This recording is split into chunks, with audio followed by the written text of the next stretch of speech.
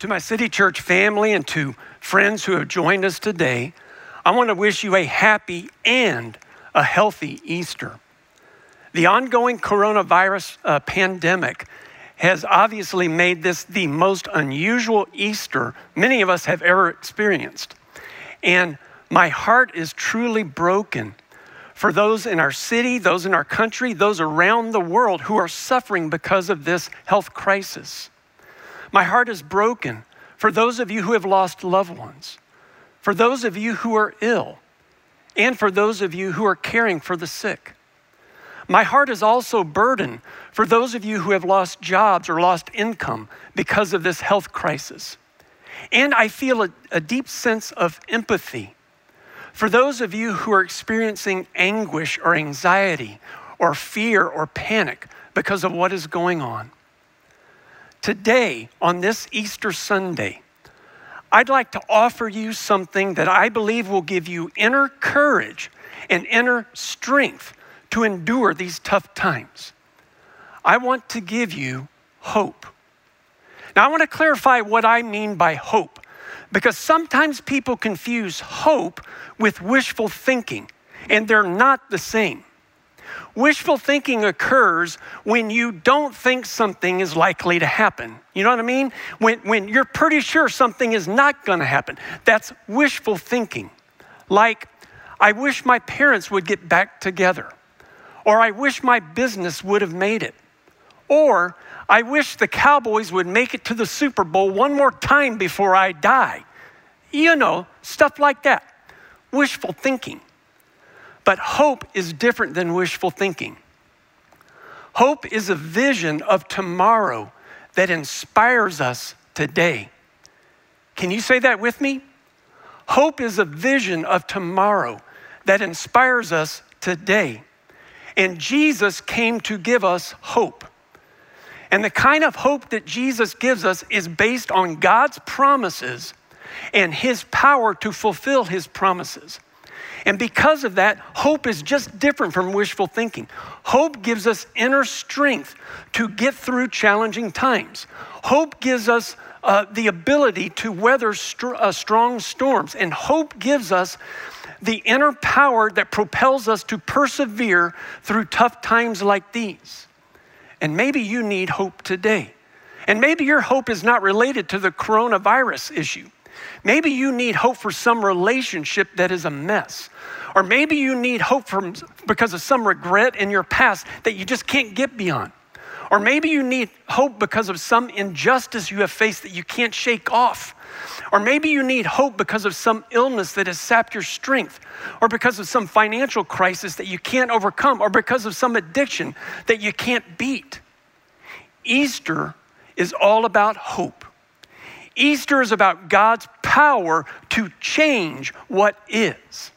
And because of Easter, I believe we can all live with hope. Easter is about defeat becoming victory. It's about sorrow becoming joy. It's about death becoming life. It's about crucifixion becoming resurrection. It's about despair becoming hope. And the kind of hope I want to offer you today, the kind of hope I hope you can feel, is the same kind of hope that motivated the first followers of Jesus to rise up after they shrank back. Matthew's account of Jesus' life and his death tell us that on a Thursday night, after Jesus had spent the night in prayer, an angry mob gathers around him and arrests him. And I want us to notice how the first followers of Jesus respond when Jesus is arrested. This is Matthew chapter 26, verse 56. Then all the disciples deserted him and fled. Jesus' disciples, all of them, desert him. They shrink back. And then just hours later, Jesus' closest confidant, the man he had picked to continue leading his movement, Peter denies even knowing Jesus 3 times. Peter shrinks back too. Thursday became Friday. And on a dark Friday afternoon, the Roman soldiers crucified Jesus on a cross. And after hours of suffering, in agony and in pain, Jesus finally gives up his spirit and he dies. And for those first followers of Jesus, when Jesus dies, hope dies with him. And so they all shrink back.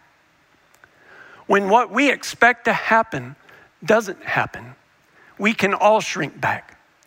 When what we expect to happen doesn't happen, we can become disillusioned with God. We can become disappointed with God.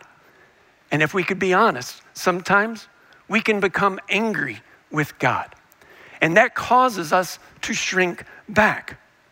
We have all shrunk back at times, in various ways.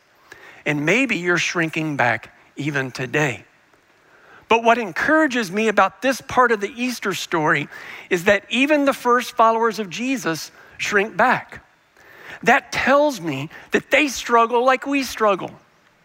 That tells me that sometimes they fail like we fail. It tells me that sometimes they wrestle with their faith like we wrestle with their faith. And yet, what's so interesting to me is that even though they shrank back, Jesus still entrusts his movement to them. Isn't that amazing? Despite their failure, despite the fact that they shrunk back, Jesus still entrusts his movement to them. And I think that's because Jesus has hope for them. Jesus can see something in them they can't even see themselves. And if Jesus had hope in those who shrunk back in his day, then he has hope for us when we shrink back today. There is hope for us still. On a Thursday and Friday, the first followers of Jesus shrink back. The next day is Saturday. And most pastors don't talk about Saturday on Easter Sunday. But I want us to talk about Saturday for a moment because I'm concerned that some of us are living in Saturday today. As far as we know, there has only been one day in the last 2,000 years when no one believed Jesus was alive. And it was on that Saturday. You see, Saturday is the in-between day. In between Friday's sorrow and Sunday's joy. In between Friday's pain and Sunday's resurrection. In between death and life. In between bad news and good news. Everybody knows what Saturdays are like. Saturdays are the day after your dream dies. And the next day you wake up to realize you're still alive, but you don't know how to go on. You're not sure why to go on. On Saturdays, silence happens. You see, after Friday's pain, you cry out to God. And you call out to God and you say, Father, hear me. Lord, hear my prayers. Say something, do something, anything. But all you hear is silence. It's the wife who desperately wants to see her marriage make it. And she urges her husband to go to counseling or couples therapy or a marriage program, something. And she cries out to God because her husband doesn't want to. She asks God to change his heart for her sake, for his sake, for the kids' sake. But all she hears is silence. That's what Saturday's like. Saturday's like the couple who find out their child has a life-threatening illness. And they cry out to God. They believe God can heal their child. They pray and they pray. But all they hear is silence. Their child is getting worse. Saturday is like when you lose your friend or you lose a job or you lose your health or you lose your wealth and you hear nothing but silence. When Friday's death happens, Saturday comes. And then you have to determine how will you respond. You can respond with despair. That means responding to the silence by giving up. You can respond with denial. That means responding to the silence by trying to fake yourself out with positive affirmations. You can respond to the silence with disbelief, choosing to walk away from God and to go your own way. Or you can choose to respond with hope. Hope is a vision of tomorrow that inspires us today. And the only event recorded in the Christian scriptures about that Saturday tells us that those same Jewish leaders that asked for Jesus to be put to death went to Pilate, the Roman governor, and asked him to secure Jesus' tomb. You see, they remembered that Jesus claimed that he would rise up from the dead on the third day. And they did not want his disciples to go and steal his body and claim they had come back to life. In other words, they did not want Jesus or his followers to rise up. Notice what happens. This is Matthew 27, verse 65. Pilate answered, "Take a guard, go make the tomb as secure as you know how." Not just a little secure, as secure as you know how. So they went and made a tomb secure by putting a seal on the stone and posting a guard. In other words, they made sure nobody was getting Jesus' body. On that Saturday, the Jewish leaders and those Roman officials felt confident they had ended Jesus' movement with this last defining act of control and oppression. But after Friday's death and after Saturday's silence, please hear me. After Friday's death and Saturday's silence, Sunday is coming. I promise you, Sunday is coming. Mark 16, verse 1.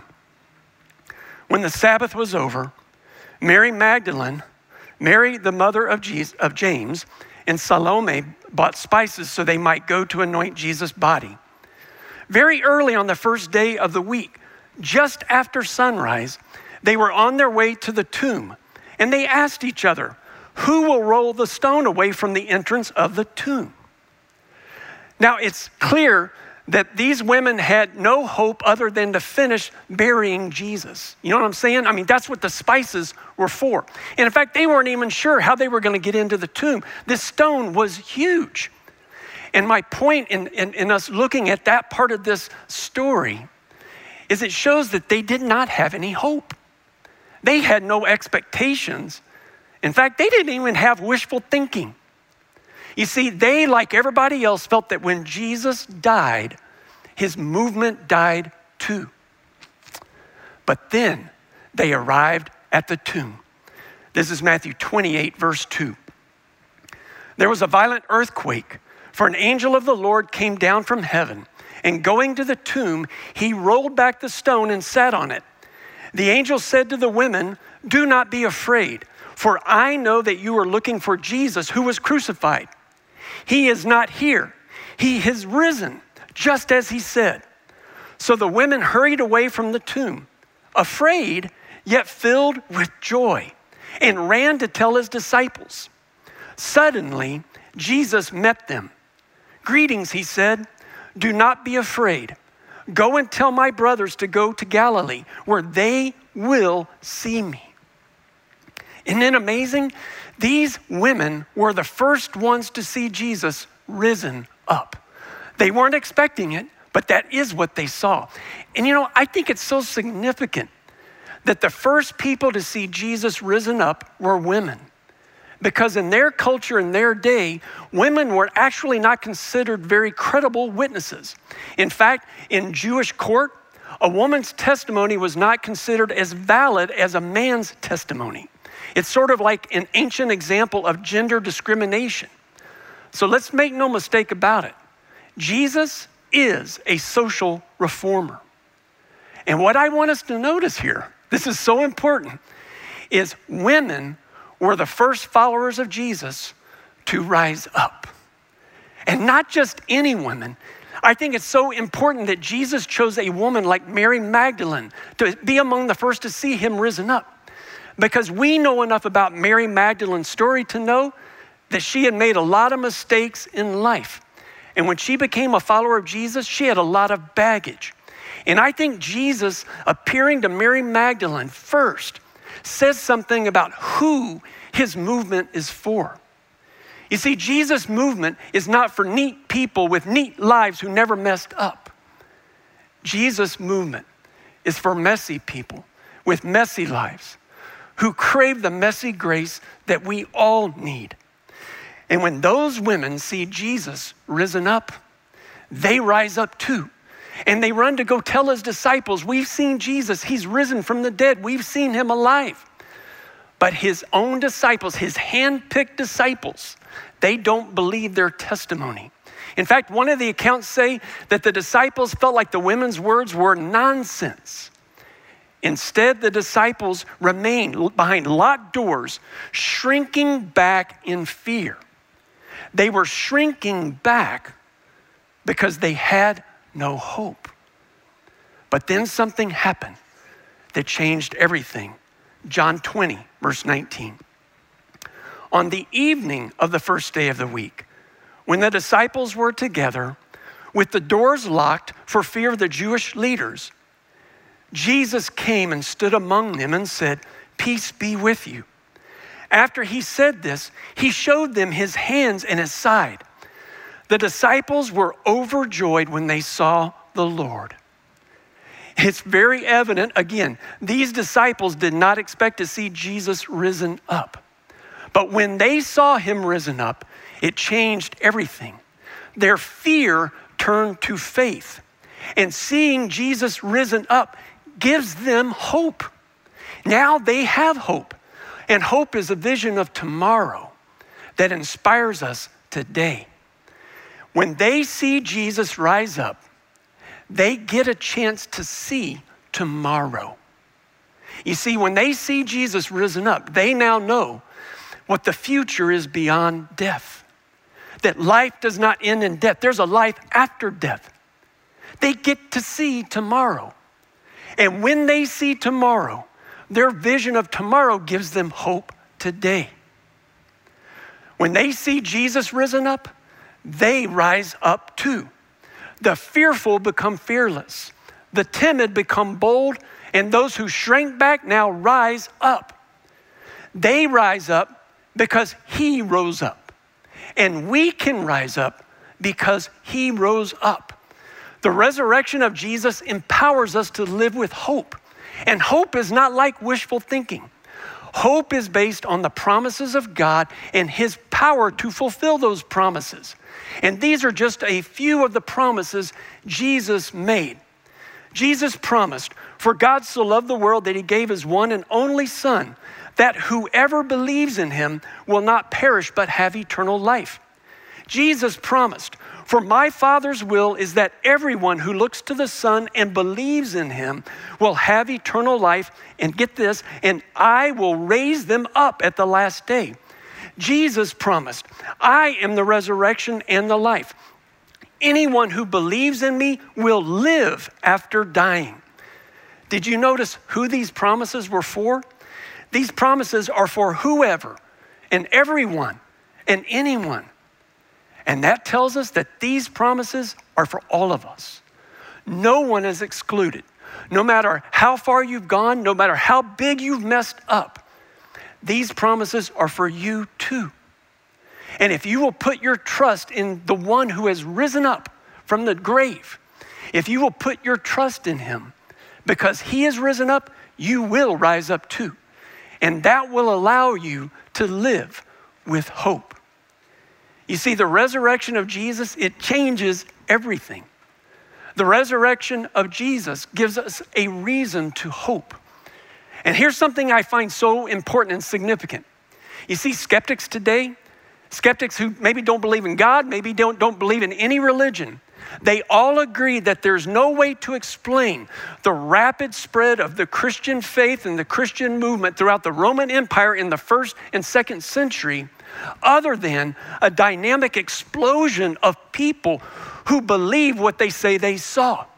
These people rose up with great faith, with very little money, with no political influence, and against the face of brutal persecution. They rose up because of what they saw. They believed they saw Jesus risen from the dead, and because he was risen up, they rose up. I mean, there's no other way to explain the Christian movement. The Christian movement would have died in the first century if those believers did not see what they saw. But it didn't. Because those first believers saw Jesus rise up, they rose up too. And they chose to live with hope. And Jesus can give you hope too. You see, he is the Savior who can save you from your sins. He can give you hope. Jesus is the eternal Son of God who can give you eternal life. Jesus can give you hope. Jesus, he is the loving Lord who loves you right now, just the way you are. He can give you hope. And the resurrection of Jesus means that the same power that raised Jesus up from the grave, that power can work in your life and in mine. The resurrection means that your past sins, they can be removed, they can be washed away, and you can have a new life. He can give you hope. The resurrection means that relationships that might be a mess, they can be restored, they can be healed. He can give you hope. The resurrection means that problems and challenges and troubles that you are facing, you can get through them. He will help you get through what you're going through. He can give you hope. The resurrection means that if you have lost a loved one, the resurrection means that one day you will see them again. He can give you hope. And the resurrection means that you can overcome. You can overcome temptation. You can overcome fear. You can overcome your anger, your addiction, your depression. He will give you hope. And hope begins when you believe in the Jesus who has risen up. And that's my prayer for you today, that you would believe in Jesus, the one who has been risen up. And when you believe in Jesus, that he has risen, you will rise up too. And that will allow you to live with hope. You see, Jesus is our living hope.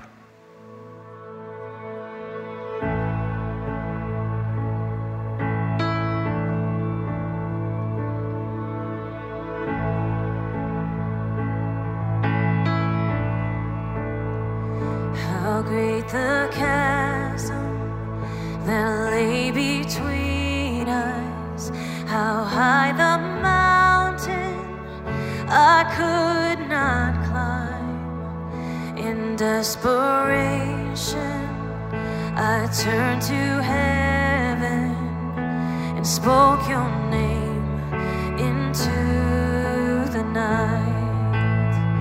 Then through the darkness, your loving kindness tore through the shadows of my soul. The work is finished, the end is written. Jesus Christ, my living hope.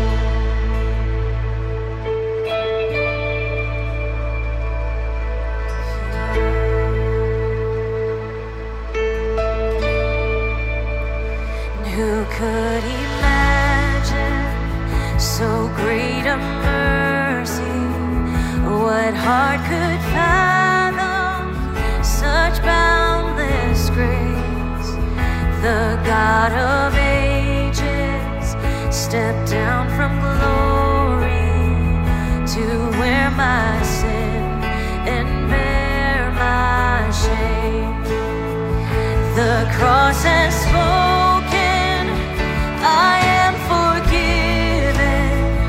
The King of Kings calls me his own.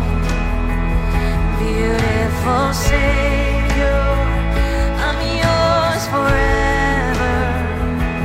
Jesus Christ, my living hope.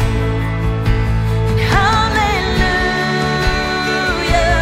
praise the one who set me free. Hallelujah, death has lost its grip on me. You have broken every chain. There's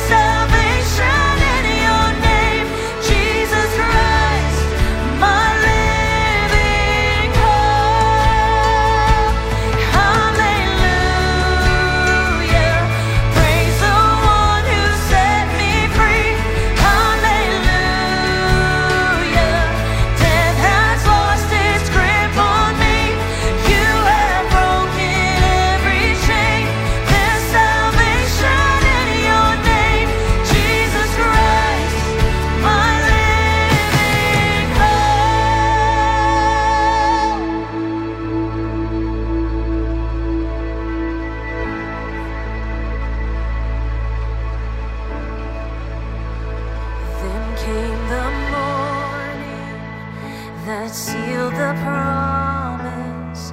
Your buried body began to breathe. Out of the silence, the roaring lion declared the grave has no claim on me. Then came the morning that sealed the promise. Your buried body began to breathe, and out of the silence, the roaring lion declared the grave has no claim on me. Oh, Jesus, yours is the victory.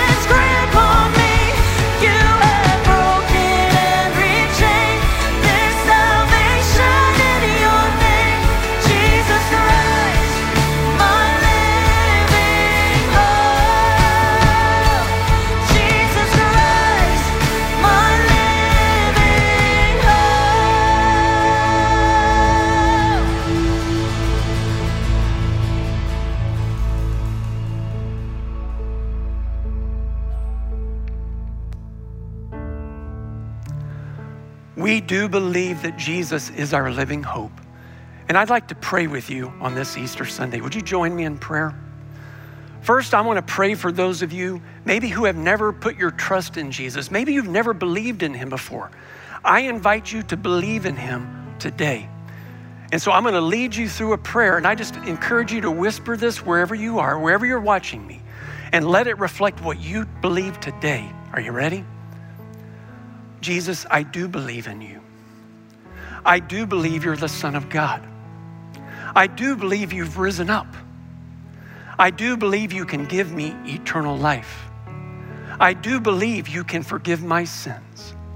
And so I ask you to forgive me of my sins and to make me a child of God. Thank you, Lord. Thank you.